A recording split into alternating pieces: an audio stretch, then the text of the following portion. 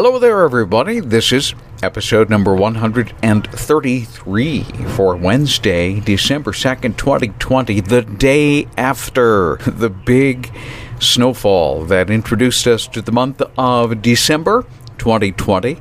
And boy, what a huge contrast between the day before and when we flipped our calendars over to the month of December, right? Well, I am your host, Andre Bernier.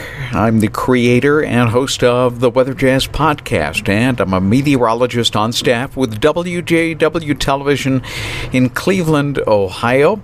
And I decided to put a very quick episode together just to recap, for posterity's sake, the snowfall that we just recently came through. Obviously, today, being Wednesday, it was a day of bright sunshine. It was a day of recovery and basically a chance to really catch our breaths. Now, some of us really seeing a rather significant snowfall in a short period of time. Officially at the airport, we ended up with, I believe it's 9.5 inches of snow in a 24-hour period at Hopkins Airport. There were plenty of places that saw double that easily. But at the airport, I mean, that's a significant synoptic scale event for Hopkins Airport. As it turns out, when you take a look at all of the snowfalls that have occurred at Hopkins Airport from 1940 to present day dates, we actually ended up in the number 15 position. Number 15 position, 15th largest single-day snowfall greater than 9 inches at Hopkins Airport. Scott Sable was able to come up with a number of interesting facts when we kind of break it all down, and he left the information for me here at the Fox 8 studios, so I thought I'm going to put this out there so that you could enjoy the stats, maybe take a few notes for those of you who enjoy stats and that kind of thing. And we are so grateful that Scott Sable is an amazing stats guy here at Fox 8. Certainly serves us all very, very well. And where he gets the time to do that, I don't know, because on the morning show, he is the morning show meteorologist Monday through Friday. He has a weather hit every 8 minutes. I think beginning at 5 a.m. and going until 7:30 at the very, very least. So, suffice to say, he is a busy guy when you factor in on top of that all of these great stats that he gives us. Now, I'm going to return to that list in just a little bit, and the list actually turns out to be 22 times long. So, essentially, since records began in 1940, there have only been 22 snowfalls greater than 9 inches. And we're approaching, essentially, a century's worth of data. Again, I'm going to return to that in just a bit. But right now, what I want to do is just give you a quick little summary of how much snow fell in backyards across the area. I'm going to start with the core, the place where the synoptic scale and a little bit of lake effect pushed levels well past a foot. Now, there may be a few places that may have seen a little bit more than this. We heard of a few unofficially, but these are some of our trusted web weather spies that occasionally will give us a little insight as to what's happening into their backyards. So, the greatest amounts occurred in Mayfield Heights and in Chesterland. Both places received 19 inches of snow. And I can vouch for those figures because I'm only about a mile or two from Chesterland, and so my backyard also teeming with snow. We ended up with about 18 inches in my place. So 19 inches, Mayfield Heights, Chesterland, 18 inches, Rock Creek, and that would be in Ashtabula County, Roaming Shores also. Jefferson, right in the middle of Ashtabula County, with 16 inches. I'm going to return to Jefferson here in just a second because of an interesting contrast. South Euclid, 15 inches. Parma, 12. 10 inches in Streetsboro. 10 inches in Brunswick. 5 inches in Mansfield. And way down in Clinton, Ohio, only 2 inches, and 2 inches in Conneaut. No, hang on just a second. 2 inches in Conneaut. Did you catch that? Because Conneaut is really just a stone's throw from Jefferson, which received 16 inches. So how can that be? Between 16 and 2 inches, is that accurate? You bet. Remember, Conneaut is right up against the shoreline, and at this time of year, the Lake Erie, water temperature is still warm enough where a lot of the precip stayed mixed with enough rain to really inhibit the level of accumulation. Okay, enough of that. Let's get to today, because we mentioned on the air yesterday that today would be filled with sunshine. Now, it would be cold in the 30s, but the sunshine, as low of an angle it is in the sky, producing long shadows all day, and really not as effective in warming things up in terms of the atmosphere, the sun is still a very powerful force. It produces shortwave radiation, which, when it hits darker objects, converts that energy to long-wave radiation. Basically, it converts it to heat from the shortwave radiation that travels through the space between the sun and the Earth, because there's nothing for it to warm up. It's energy. It travels to Earth. It hits something dark, especially, and it converts it to heat. And so that's what was happening today when you had these clumps of snow, which, by the way, was very wet. That's one of the reasons why it was sticking to everything.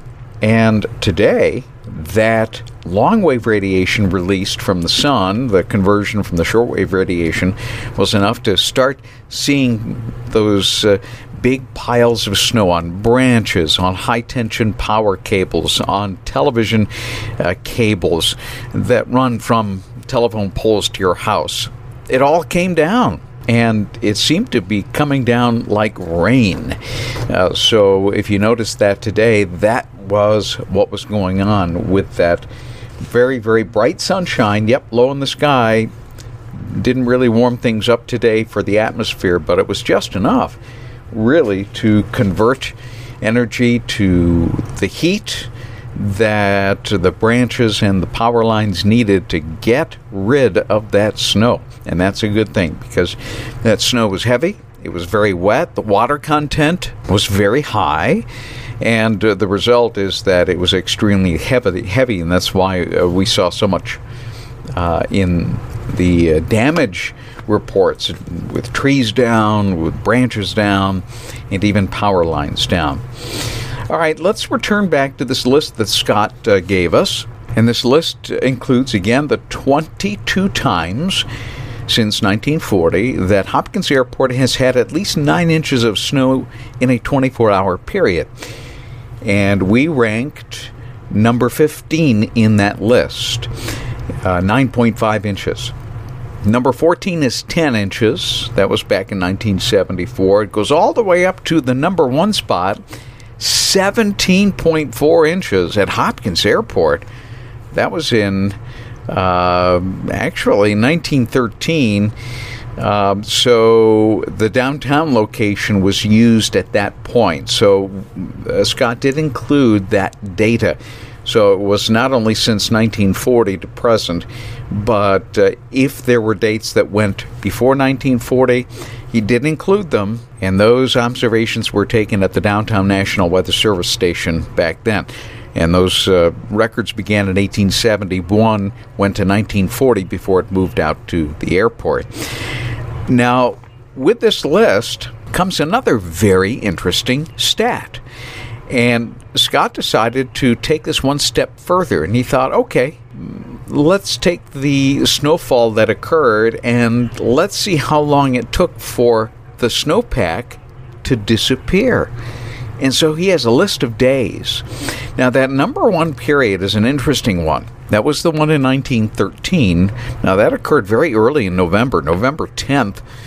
And that occurred producing 17.4 inches in a 24-hour period. That's downtown Cleveland now.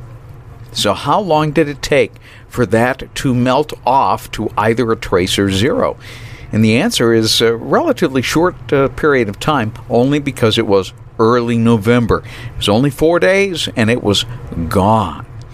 However, as we look at the rest of these, number 2, 3, 4, 5, 6, all the way down to the number 15 year, and that's this year, 2020, we notice that the number of days averages quite high. The longest stretch was 1978. No surprise there. After a 10.4-inch snowfall on January the 20th, we didn't see the ground at Hopkins Airport for 54 days. It took 54 days for that snowpack to disappear because we actually added to it after that. The second longest was a 30-day melt-off, and that was in 1995, and that began on December the 19th when we had 12 inches of snow. Again, 30 days later, we did end up with just a trace of snowfall. So what's the average? The average time between a 9-inch snowfall in one 24-hour period to the time we see it disappear, 27 days. Let's see if that is going to be the case this time around. We certainly are going to see a colder than normal period. I make reference to the episode just before this, episode number 132. You can either listen to it or actually watch it. Me and Scott Sable discussing that on weatherjazz.com. So give that a look-see. And we'll wait to see how long this one takes. One more note. I also want to continue to point out episode number 130. It's my special interview with one of Iceland's biggest pop stars, Jon Jonsson. It looks like John Johnson, and we would pronounce that, but they pronounce J's in Iceland as a Y sound. So it's Jon Jonsson, and just a delightful, delightful gentleman. He mentioned that one of the things that he would be doing is working on a Christmas song that he would be releasing, that he wrote for Johanna Gudrun. And she was the second runner-up of Eurovision 2009, and she's from Iceland. And I have actually taken that song and put it in the special playlist, Spotify playlist, that I have available on weatherjazz.com. If you look at the show notes from episode number 130, and you remember listening to Jon Jonsson's plans about releasing a Christmas song, well, it's up there now. It's in the number 12 slaughter position. Go check it out. It's by Johan Gudrun, and the name of the song is Longu Litnar Degar, which means long gone days. It's really a beautiful, beautiful song. I messaged Jon this morning that it was just a gorgeous song, and I said, is this the song that you're making reference to in the show notes? And he said, yes, it is. I'm glad you like it. Go check it out. And if you're looking for my Spotify playlist, it is in my show notes of episode number 130 at weatherjazz.com. Well, that'll do it for today. Hope you enjoyed all the interesting information. And if you enjoyed today's episode, I want you to help me spread the word about this podcast in your sphere of influence, social media, word of mouth, email, whichever way. Just send people to weatherjazz.com, or you can give them a link to the podcast through your favorite podcast app. And I do recommend that you subscribe so that you will automatically get new episodes as I produce them and as I upload them. Special thanks to those of you that have partnered to support Weather Jazz to further and expand future episodes and the frequency and the topics covered. They include Christine Barnes in Ohio, Bill Martin in Florida, Andrea Rich in Tennessee, Neil and Dawn Manassa in Virginia, and O'Keefe's maker of working hands and healthy feet. That's a good thing to have on hand at this time of year, especially after a big snowstorm like that, and with the cold air currently overhead. And as a part of our next week and a half at least. If you'd like to partner with Weather Jazz, consider becoming a monthly Weather Jazz supporter. You're going to find the link at the bottom of every episode at weatherjazz.com. And if you have a question or a topic suggestion or an overall comment, I welcome your input. You can easily reach me at weatherjazz@yahoo.com, and now also via text or voicemail at the Weather Jazz Podcast Audience Connect line. The number is 1-234-525-5888. Great number, easy to remember. 234-525-5888. Well, we'll see you soon with a great episode that I'm going to be working on here in the next few days. His name is Gunnar Gunnarsson, and he has been a friend now for the last couple of years. He lives in Reykjavik, Iceland, and he's a pastor of a church called Lofstofan, and we'll talk more about that. But also, because we are approaching the shortest day of the year and the darkest period of time in Iceland, almost 24 hours of dark, we'll ask him about not only that, but also what it's like to see the Northern Lights a lot. And, of course, the sun has been somewhat active. We'll ask him what that has been like so far this year. That'll be our next episode number 134, that I'll probably get into your hands early next week. So we'll catch you next go-around right here on Weather Jazz. Weather and science across the globe.